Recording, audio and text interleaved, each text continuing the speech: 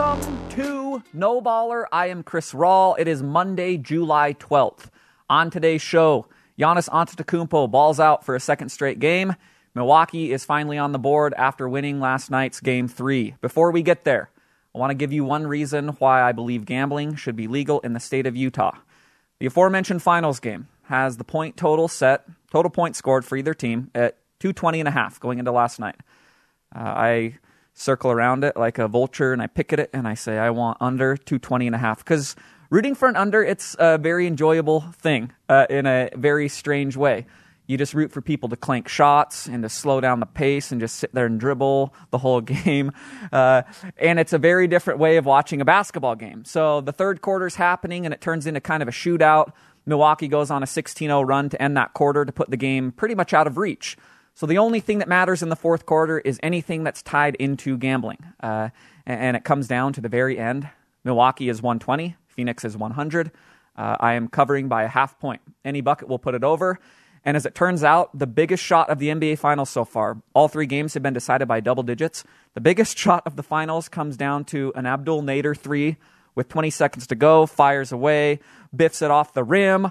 I cover. I'm happy. It's a great moment for gamblers everywhere who bet under 220.5, and a great reason why gambling should be legal in the state of Utah, because you always have emotional and financial reasons to watch and cheer the end of every blowout.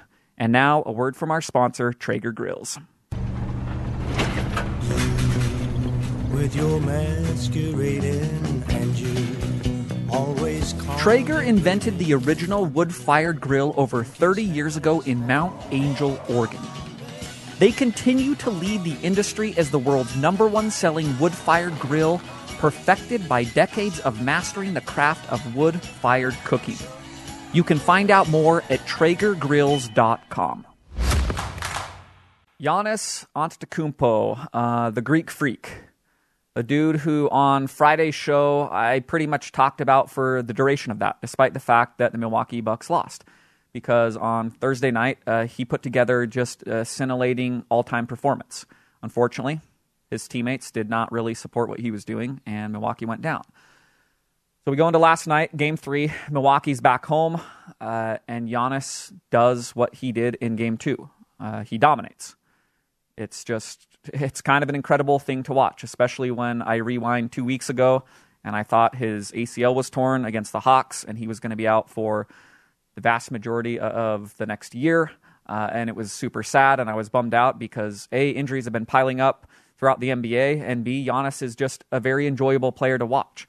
And he goes about his business in a very unique manner, something that I continually celebrate within any sport, you know. And so somehow, structurally, his knee is okay, and he comes back in the finals, and he plays very reasonably in Game 1, and then Game 2, just an explosion. Game 3 last night, another explosion. It's one of the greatest aspects of the NBA Finals for me. A true coming out party for a superstar on the national stage. Somebody who has not really been under the public limelight, if you will.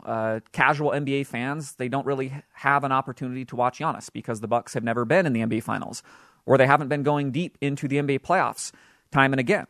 And so this is the first exposure for a lot of people to somebody like Giannis, and he's been as spectacular as advertised. That's part of what I love about this particular NBA Finals, is there are a bunch of people that fall into that category where I think a lot of casual NBA fans maybe have not watched this person that closely. So in Game 1, we have a celebration of Devin Booker and Chris Paul, that incredible backcourt combination for Phoenix. And I'm talking to casual NBA fans in my life, and they're going, man, that Chris Paul is good. Did you see him last night? I go, yeah, he's pretty damn good. In Game 2 and Game 3, it's all about Giannis. And it's the same public showering of affection of, man, who is this Greek freak guy that takes 2 strides to cover the entire court and is dunking on everybody and blocking everybody and just doing all of these things that don't seem humanly possible for a body? Who is this guy? And a lot of NBA fans who follow Giannis, they know, well, he's been one of the best NBA players for years and years. I mean, this is his 8th year in the league. He's won 2 MVPs.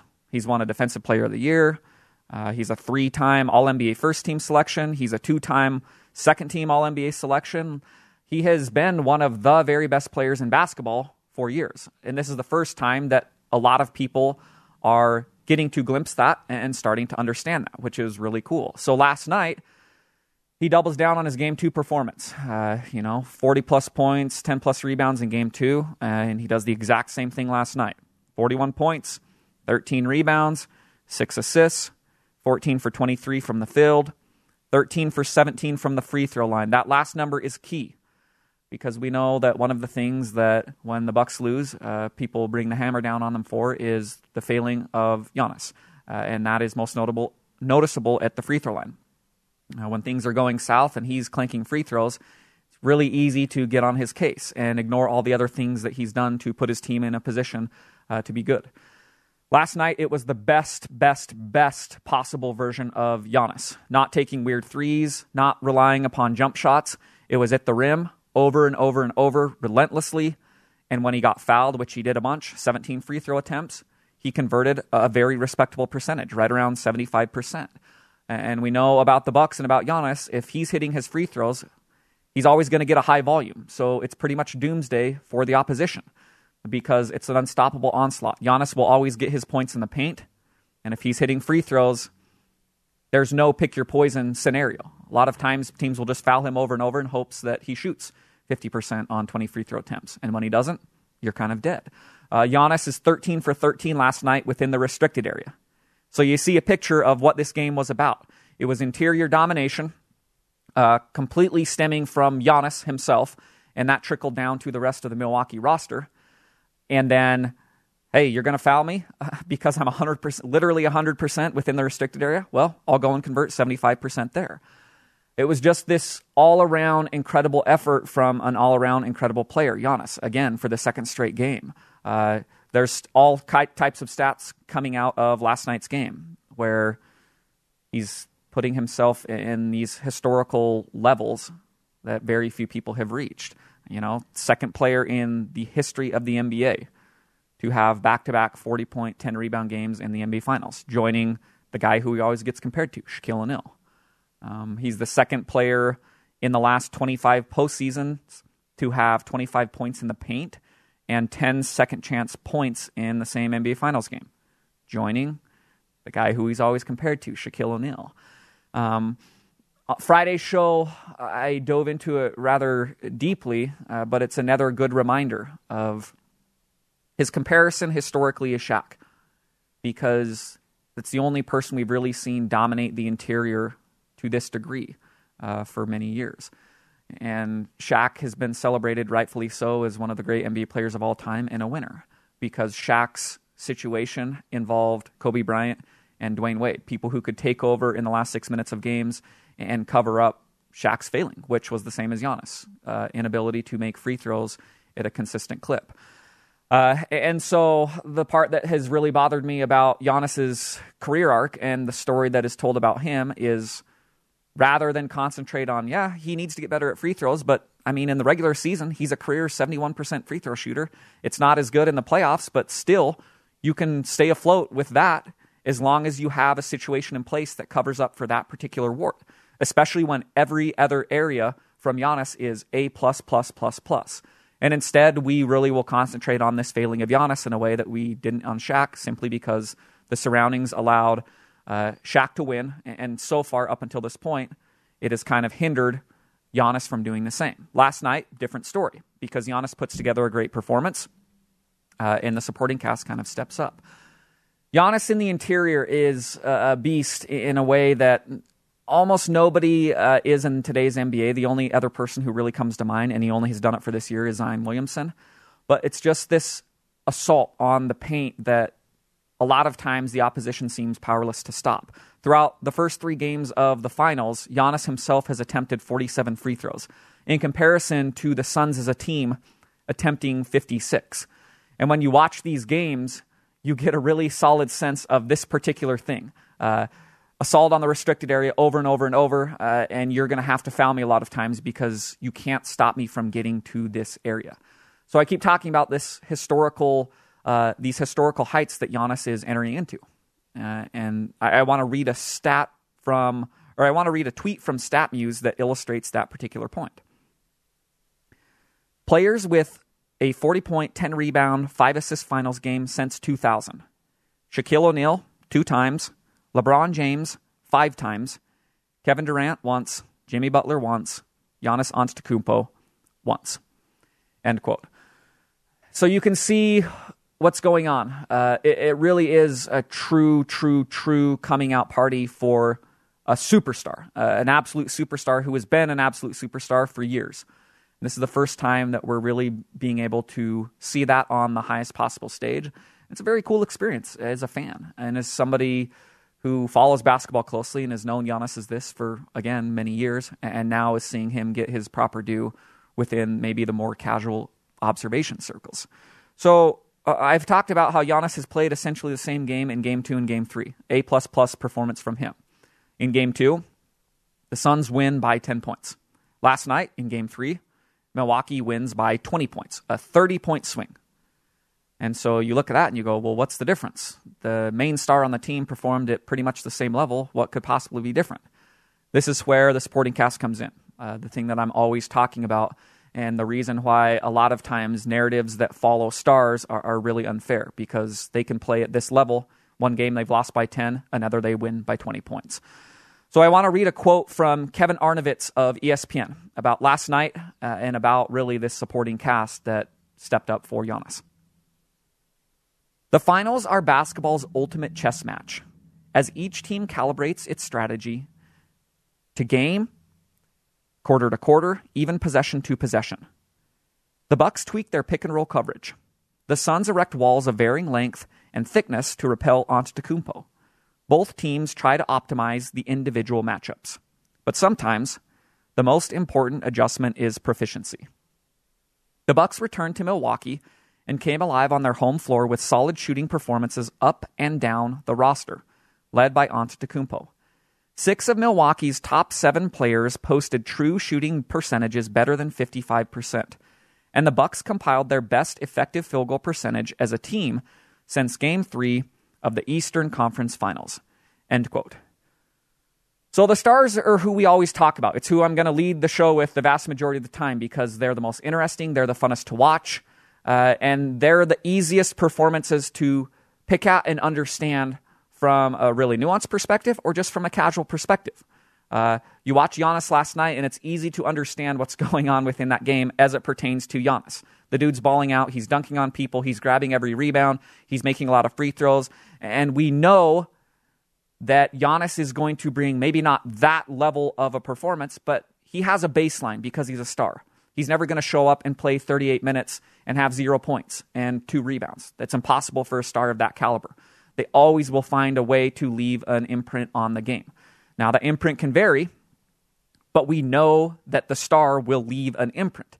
This is very different from the supporting cast because you never really know, especially the further down the roster you get, you never really know who is going to step up on any given night or if anyone really is. On Milwaukee's roster, you can go down the list. You see Chris Middleton and you go, up and down player, yes, he probably comes through more times than not, but you're never fully sure what you're getting from a player like him. Same with Drew Holiday. Same with PJ Tucker or Brook Lopez or Bobby Portis or Pat Connaughton. Or go down the roster of this team or the Suns on the opposite side, and it's the same kind of story. The further down you dig into the roster, who really knows what you're getting from night to night? So on nights that the supporting cast can step up, and 6 of the top 7 shooters on the roster are shooting an effective field goal percentage of 55% or better, that paints a more all-encompassing picture of how Giannis can perform at the level he did in Game 2 when they lost, and now it turns into a 20-point win. So this ties into a theme and something that I love talking about, which are these smaller edge players, if you will, these marginal players that on any given night one can step up and be the difference on who wins and who loses. I want to read another quote. This one comes from Seth Partnow of The Athletic about how this concept kind of pertains to the NBA playoffs. In the NBA playoffs, the details upon which the result hinges are often unforeseen. Certainly in this, of all years, this means injuries. But enforced absences of important players are far from the only aspect of a series that can surprise. Who could have predicted at the outset that an inability to contain dribble penetration from Reggie Jackson would prove Utah's undoing? Or that Danilo Gallinari at the 3 would be a wrinkle for which Philadelphia had no answer? In that regard, trying to identify the matchups and interactions that will determine the outcome is a bit of a fool's errand. In addition to which, it is very rarely one neat trick to win the NBA Finals, but rather an accumulation of smaller edges. End quote. An accumulation of smaller edges. I love that line. And we're going to take that and run with it. And I really love everything that's being stated within this, especially just the surprising aspects on which a series can turn or the result resides within, especially these ones that it's impossible to know in advance. I read as much as I could possibly read going into Clippers Jazz series about matchups, about adjustments, about, this particular player and how's Mitchell going to play, and Gobert and Kawhi and Paul George. And you go down so far on this list.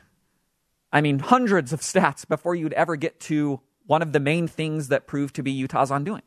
This dribble penetration of Reggie Jackson. I'm sure the people who followed the Hawks and Sixers series closely would say the same thing. Going into that series, there's no possible way to ever understand Danilo Gallinari coming in and playing the 3 off the bench for the Hawks would somehow prove to be this incredible swing piece of that series, and indeed be a big boost for the Hawks winning that series in 7 games. It's part of what makes this really cool to watch, because there's always something fresh and new to understand as it's happening. It's also almost impossible to predict in advance. So then it boils down to that second part. It's not the one neat trick to win the NBA Finals. It's just this accumulation of smaller edges. These tiny little things outside of our stars' imprints. Giannis will do his thing most nights. Chris Paul will do his thing most nights. Devin Booker will do his things most nights. So what's going to be the swing within this game? The accumulation of smaller edges. What's going to be the swing within this series? The exact same thing. And these things can be large. They can be small, but many, many times they're impossible to predict, and you only really know them in hindsight after you've watched the game. So last night, there were some things that were predictable and some things that were not as predictable. When it comes to the Milwaukee supporting cast, you see some people step up in a way that has not really been the case, especially in Game 2. The first person I'll start with is Jrue Holiday, who really struggled in Games 1 and 2 offensively. He's been bringing defense throughout the series. That's the one thing. That's his baseline imprint. The dude knows how to play perimeter defense. And last night it continued to be awesome. He's hounding Paul before he even gets to half court, trying to wear him down. He's just very versatile. He can switch off of people. He's making blocks at certain times. He's stripping the ball from Booker and from Paul and all these players. That's his baseline performance. What he hasn't brought until last night was on the offensive side, and that changed greatly because offensively he came alive. He has 21 points, 9 assists, 5 rebounds. More importantly, his shooting splits, 8 for 14 from the field, 5 for 10 from 3. That 5 for 10 was enormous because the third quarter, which ended up being the quarter where the game was decided, it's kind of this back and forth offensive style affair. And Phoenix has cut the lead down to 4 points. And Holiday was the dude who stepped up and seemingly drilled an enormous 3 every time Milwaukee needed it and helped stretch that lead back out. He plays a big role in that 16-0 run at the end of the third quarter. And Milwaukee wins going away in the fourth. Jrue Holiday, he's a big part of that. Milwaukee, going back over film, looking at it, they're saying, hey, this is how we are going to win. Giannis will always deliver in some way, but you have to be one of the people who delivers offensively. Maybe not 5 for 10 from 3 every night, but it can't be these nights where you're going 1 for 9 from 3. It can't be these nights where you're 5 for 19 from the field or 7 for 21 like he was in Game 2. You have to be better. There's no way around it for our team to win in this series. Another big aspect is you look down the bench. And again, the further down the roster you get, the harder it is to predict, I don't know what I'm getting from these guys on any given night. Milwaukee, last night, they got stuff from those players. Bobby Portis is the first person who comes to mind. Who came in off the bench and was just an absolute spark plug. 11 points, 8 rebounds in only 18 minutes off the bench, and he really fed off of the Giannis bully ball approach. Let's go into the interior and let's just punish these people who are smaller than us. And Bobby Portis played a big role in that. He's grabbing rebounds, he's getting and ones, he's screaming, he's the guy mic'd up for the finals broadcast, and he just seems like he's bringing this incredible intensity on every possession. That's what Bobby Portis is bringing. Further down the bench, Pat Connaughton, he ties into the same kind of thing. He plays 30 minutes and really taps into a smaller style lineup for the Bucks that proved to be Phoenix's undoing last night. Because DeAndre Ayton gets into foul trouble, he only plays 24 minutes. He's really proven to be the only big on Phoenix that's capable of playing this quicker style Bucks team that when they downsize can really give you problems because they have size and they also have speed. So with Ayton out, Milwaukee says, all right, Brook Lopez, you're only going to play 21 minutes tonight. And we're going to lean into our smaller, and that's in air quotes, lineup with Giannis and Bobby Portis and Connaughton. You're going to play a role in that, and Middleton and Drew Holiday. And we still have size, especially with Giannis and Portis, to punish what Phoenix is trying to do and grab all these offensive rebounds and really just physically overwhelm this smaller Phoenix lineup without DeAndre Ayton. And Pat Connaughton, you're a piece of that. It's all of these smaller edges, an accumulation of them. Milwaukee gets them last night, and it culminates in bully ball, rebounding, and the Bucks outscoring Phoenix on second chance points, 20-2. At one point, at the end of the third quarter, it was 20-0. And that really showed when you were watching the game, especially in that third quarter when Ayton goes out with foul trouble. It seemed like Milwaukee was just this enormous team compared to what Phoenix had on the court. So on the Phoenix side of the ball, again, the accumulation of smaller edges, it works twofold. It's what your own team does, and sometimes it's what the opposition does. Devin Booker, ice cold last night. And part of that, the credit goes to Milwaukee because their defense was relentless. They were hounding, they were physical in a way that Milwaukee can be a lot of the times.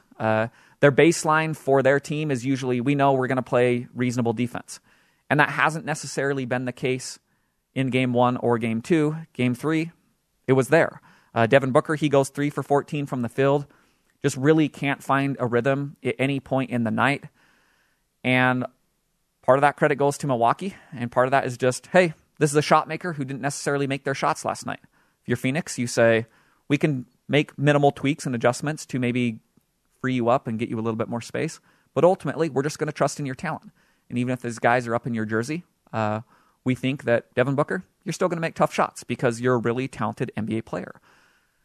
The Suns shooting, especially from three-point land. This ties into the Kevin Arnovitz quote. And again, the Seth Partnow quote to a smaller extent. Sometimes the league is just making and missing. It's boring. It's not a great way of analyzing the game, but it really sometimes can just be that simple. Game 2, you say, Phoenix, you went 20 for 40 from three-point land. That's kind of the swing in the game. If I remember right, I think Milwaukee made 9 three-pointers in that game. It was a 33-point swing from three-point land. Really hard to overcome that. I think teams that had that big of a gap, the win clip throughout the playoffs and the regular season was close to 90%. And in Game 3, they kind of go to the opposite end of the spectrum. They're 9 for 31 from 3. If you take away Jay Crowder, who shot 6 for 7 by himself, Phoenix as a team shoots 3 for 24 from three-point land. And some of that is Milwaukee's defense, and some of that is just, this is an atrocious shooting night, and we trust that we will be better next game, simply because this is just us crashing back down to earth after going 20 for 40 in Game 2. So I mentioned DeAndre Ayton and foul trouble last night that prevented him from playing his normal allotment of minutes. Usually with DeAndre Ayton, you see him play, he's been in the mid to high 30s pretty much every game without fail for Phoenix. And last night he can't do that. He only plays 24 because of foul trouble. And I think about Reggie Jackson in the Clippers series, or Danilo Gallinari in the Hawks series, or any other of the millions of examples throughout the history of the NBA playoffs, of just these things that you didn't necessarily comprehend going into a series that ended up being an enormous swing piece for who was going to win and who was going to lose. And the taste of what I'm getting through 3 games is DeAndre Ayton and his availability. is turning into one of the enormous swing pieces of these NBA Finals. Because when he's on the floor, it really prevents Milwaukee from physically overwhelming Phoenix. And they can't do the bully ball approach that they really were able to do last night when Ayton was on the bench. Because Ayton has shown to be versatile and big and aggressive in his own right and a fantastic rebounder. And on offense, a big who can really punish switches and score if Milwaukee themselves tries to play that smaller lineup. So it forces them to, hey, we got to play Lopez more and that kind of stuff. DeAndre Ayton is turning into this enormous chess piece. And his availability is now becoming one of the key aspects of these NBA Finals, something that I wouldn't really have thought about going in, but now that I've watched 3 games, I'm understanding, yes, this is one of the main things that will decide these NBA Finals moving forward. And tying into the Seth Partnow thing, who could have possibly predicted that particular thing? And the further these finals go along, I'm sure there will be other things that really rear their head, and I go, I can't believe that this player or this adjustment is going to be responsible for either Phoenix or Milwaukee winning this series. So we're now starting to see the ebb and flow of these playoff adjustments and these playoff matchups that are really cool to follow and pick apart after each game. And the more that the series plays out, you really get a more all-encompassing picture of just how each of these things impact each game and the series. We go back to game 1, and my show and kind of the entire talking points going out of that game was Milwaukee's pick-and-roll coverage. It has to be either better or preferably different. They at least have to throw different looks at what Phoenix is doing out of this because Paul and Booker roasted them out of this. And to Milwaukee's credit, they've done a lot of that. They've made some different adjustments. They're throwing different looks when Phoenix tries to come up and do that. They're playing different lineups, some small, some big, just to throw different looks continually at what Phoenix is trying to do. And now after Game 3, Phoenix is trying to scramble to limit Giannis, first and foremost, and the physicality that Milwaukee is playing with that stems from what Giannis is doing. The attack on the paint, the attack on the glass. And Phoenix is saying, okay, how are we going to adjust if we are? Is it as simple as Ayton's availability? And how do we be better against this team that has really imposed its will physically on us last night? So now we have Game 4 awaiting on Wednesday night and a whole new bevy of these adjustments and these matchups that'll come out of that, and that will have a better picture moving forward of what things are going to decide the series. Thank you for listening to No Baller.